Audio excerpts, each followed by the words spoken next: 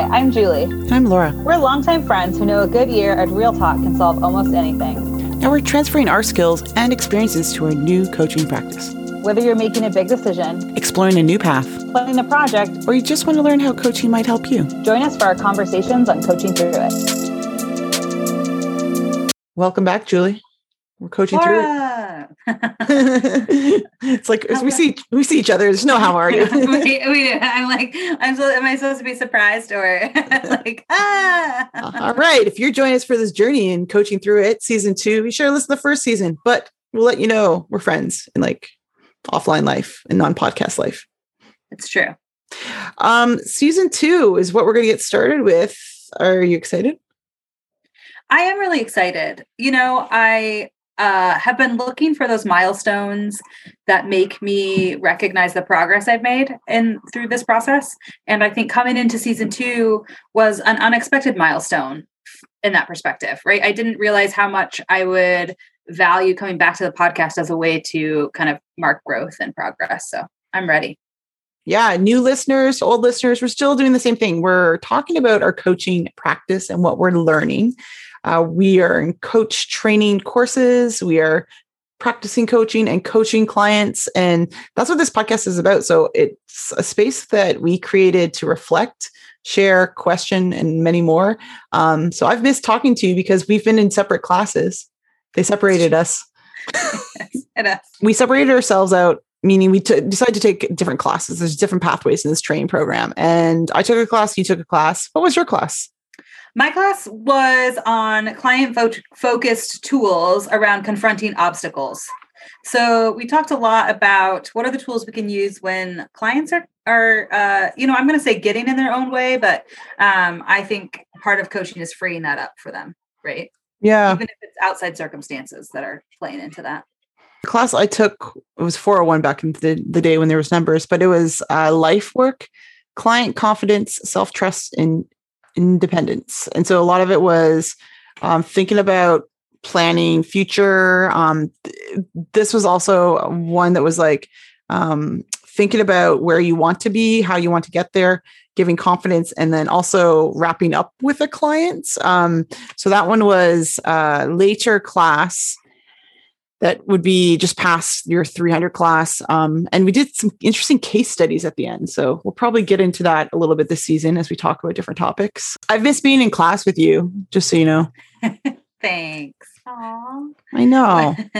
We had a really small cohort in this last class, which is really cool because it allowed us to really get to know different styles, right? Because we got to observe a lot of each other.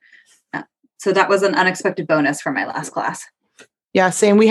There was 4 of us in that class. So it was very small. People from the other cohorts is who I was with. A lot of them were finishing up this course. We wrapped up in March, and a lot of them were finishing this was their last class before they quote unquote graduate from the training program. So it was kind of an interesting perspective we took, and I learned some new things and got to meet some new people. And I guess for season 2, we're going to talk about again, the tools and what we're working on, but I think we have an idea of what we want to talk about this season. Yeah, I think, Laura, you have launched and I think your business is evolving. Your coaching practice is evolving. I have the image of that bad Matthew McConaughey movie, Failure to Launch, with the image cover of that VHS. We'll put it in the show notes. I am at the failure to launch point. I am trying to get out of my own way. So we're going to talk about business, marketing, getting that business off the ground. Yeah. Yeah. We're going to talk about what it means to have a coaching practice. And some of it is businessy. A few of you really enjoyed the business of coaching. So we're going to get into maybe marketing, publicizing, figuring out what's your niche and maybe your target audience or clientele. And that might be good to know. What else do you want to talk about? When you have stakeholders that aren't your clients, right? So you and I have both been getting into what I'm going to call loosely executive coaching, right? There's a broad umbrella there. We're going to talk about that. And that involves folks who aren't your clients kind of having an interest in the coaching outcomes. Sponsored coaching. We could get into group coaching as well, which is interesting. So I'm getting some of those asks these days, and I'm thinking about it. Like I haven't launched anything yet, but I am thinking about a group coaching program. Maybe we'll talk that out. Is that like my Peloton classes? Is that a group coaching? When they yell at me through the TV with thousands of my friends. Yes, it's a different kind of coaching. Yes, but it's coaching for performance. That one. Yes, definitely. I might run some ideas through and past you, and then we've talked about coaching each other on some of these topics. What else do you want to talk about this season that we can give a preview to? We are going to invite some other coaches into the mix, right? Hear some voices from folks who were in our cohorts, other cohorts, folks we've connected with along the way as we've explored coaching. And I'm excited to, I made that comment to you a little earlier. I think it's going to be a lot of, hey, that's same, but hey, that's different. And I'm excited to hear those perspectives. Absolutely. And we might invite coaches that aren't part of our training or ICF either, because we'd like to get an idea of who's doing the kind of coaching work out there and what it looks like, whether you're doing career, performance coaching, life coaching, fitness, wellness. We want to hear from you. So we chose 3 questions that we're going to pose to you. And I guess we should answer those too, because that's only fair, right? Yeah. All right. So the first question that we're going to answer is, what's your favorite coaching question? Maybe the first, I don't know if it's favorite as much as maybe a go-to, right? But I really love when you get to use a moment to say like, well, what does blank mean? Right. And you've picked up on a word that's resonated with the client, right? Like, what does perfect mean? What does, free time mean? What does agility mean? Like what does that mean? I've talked before, coaching isn't about context or understanding all the details of the story. And yet I always want the context. And I think those definitional questions are a way to get it in a way that still helps you guide the client and like keeps it focused on the client. I like that. I think that's a really great question. My favorite coaching question lately has been, and what else? So we often ask a starting question, and it comes from like the agenda that we set with our clients at the beginning of each coaching session. And I find that they give a response and then they think that's it. But if you ask, and what else, and say nothing, it's like the coaching habits, the awe question, and what else, you get a really surprising answer. And the clients surprise themselves about what they say next and what just tumbles out. And you can keep asking that question again and again. Is there anything? And finally, is there anything else? Might be, okay, is that all? And you may ask that and what else question like 3 or 4 times and get more teased out and pulled out of someone. So I think that's one of my favorite ones as of late. That's a good one. Yeah. Laura, what are or were your barriers to launch your coaching practice? I guess I don't have a real problem. I have a little bit of a setup because I already have an LLC. So I'm kind of backing this into my other consulting services kind of thing. So coaching is different than consulting and training, but I can put this under that umbrella. But I had to think about how, and I still am thinking about it, and I've changed my website like a couple times, how I'm sharing that with people. Because people see me as knowing something and the ability to do something really well. And so coaching around, whether it's career or learning design or learning, people come to me and want the answer. So I had to think about, how do I frame what I do as a coach that looks different? So if you tracked my website and seen the coaching section, like even like this past week, it's changed 3 times. So I'm thinking very intentionally about the wording I use and being explicit on what coaching is and isn't, because I don't want people showing up and expecting me to be the answer. Like I could do that. And people that get paid to do write resumes and do recruitment and get you launched into a career, they make a shit ton of money. But I don't want to do that. I actually like the coaching part of it, is drawing that out of the client. So my words have changed, my images have changed, and I'm still probably going to edit that again and go back in. And I've added some FAQs and I'm adding some testimonials of past clients now. But I've been trying to think about, I think I wasn't going to launch it because I was like, I don't want people to come to me to get them to do this in a panic state of mind, especially if my areas and transitions and pivots and things you're thinking about the world of work, which is wrapped in the professional is personal. So some of that's all coming to a head now. And the start of the new year, I got a lot more clients. So I had to get something up there and get myself ready in terms of that, my billing, my contract signing. And so I just had to bite and say, we're doing this now. Done in January, because I had like 3 or 4 people reach out to me and I need to set up these systems. So I did it. It's okay. What are your barriers to starting a coaching practice, Julie? I think I have a new barrier based on everything that you just said, because all of that, I'm like, so many things.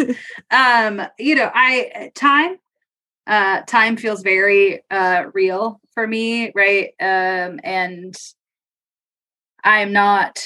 I'm letting it get in the way because I'm not even trying to fit it in, right? It just feels like too much right now to kind of carve out time, which is really funny to say that even though we're still kind of sitting in this work from home pandemic life, I think managing that life has taken up a lot of space still for me. Yeah. And then I'm going to say imposter syndrome because it's a term that everybody knows, but I think there's like lots of layers there for me. So like, am I really ready to do this? Am I qualified to do this? Am I going to provide value to people? What does that look like? A lot of it's related to niche for me too, which I'm so excited for us to talk about. Like, who should I be coaching? Mm-hmm. 50% of the time I can't even get a 9-year-old and 11-year-old to listen to me. So like, how am I going to coach real people, like real adults, that's kind of what's standing in my way. But when you're ready, you can feel that shift, right? So change talk, if you will. We're there. We're going to have some of that. And I'm going to change talk and nudge you out that door. What advice would you give your past self as a coach? So we're still in the growing up phase as a coach and learning and growing and improving.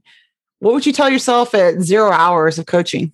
Yeah, I would, I was thinking about this as we closed out my last class. We did something called a progress report and a tool, which I think would be great to dive into, and small wins. And one of them is like, what changed for you since you did the class? The question was something like that, or since you started the program. I did this because you told me to, essentially. You were like, I found this thing, I'm doing this, and I was like, hey, that sounds great. But I kind of went in with this level of whimsy that I think has honestly kind of played into some of the barriers I feel right now, right? Like it's not that I didn't take it seriously, but it was more of like this might be neat versus something that I was like really interested in as a path for myself. And so I think I would go back and say to myself, like, hey, you're really going to like this in the end. So like, just lean in and trust it. Like really, really lean in and like dig in. Yeah, I think that's a good call out. I didn't tell you to do it. I said it'd be really fun. Okay. You told me to do it. Okay. I signed her up, people. I paid for it. I was like, just get in there. No. I didn't. What would it tell me? We talked a lot at the beginning, I think, as who I am as a coach.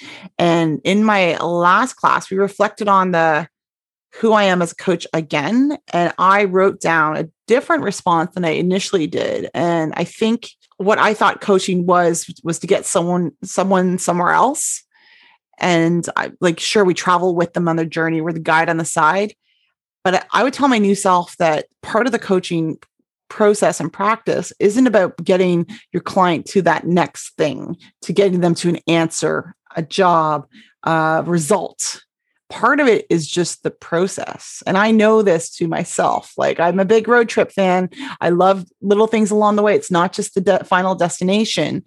And I think I would tell my new self, remember to be in it and not worry about the final outcome with your initial clients. Because I think I had that getting started and hearing you talk about imposter syndrome, because there's all these like self-doubts, like they're going to pay money and show up, and know that the process is picked up by our clients and they are so receptive. Like, we work with some brilliant folks that want to get out of the muck and figure it out and get some clarity on what they're doing. And we just help to pull back a curtain, but some of it is them unpacking that and that talk and those real talk answers and responses and reflections during a coaching session is really where the magic happens. And I don't think I underestimated it at the beginning, but now I'm like, yeah, they pick up so much of just talking it out and listening to themselves back in the playback and us reflecting and mirroring back to our clients. So new coaches know that you are doing the work, even if you don't think you are. T the P. T the P. T the P. Trust the process. I need to make you that shirt. Okay. T the P. Cool. So we're going to do some of that. Those are the questions we want to ask fellow coaches. So you've got answers. We've got some airtime for you. And anything else you want to work on this season? No. Laura, setting realistic goals for ourselves. Okay, that's good. That's good. I'm going to be in a class during the season. You're going to be in a class later, but we'll unpack some of our learnings of becoming, being, and evolving as a coach. It sounds like that's great. Good. It's a wrap. No, I'm ready. Let's get in it. Coaching through it. Coaching through it. Be sure to listen to the next episode by subscribing to our podcast. We always welcome comments and questions. Send us an email at coachingthroughit@gmail.com. Until then, we'll be figuring it out on Coaching Through It.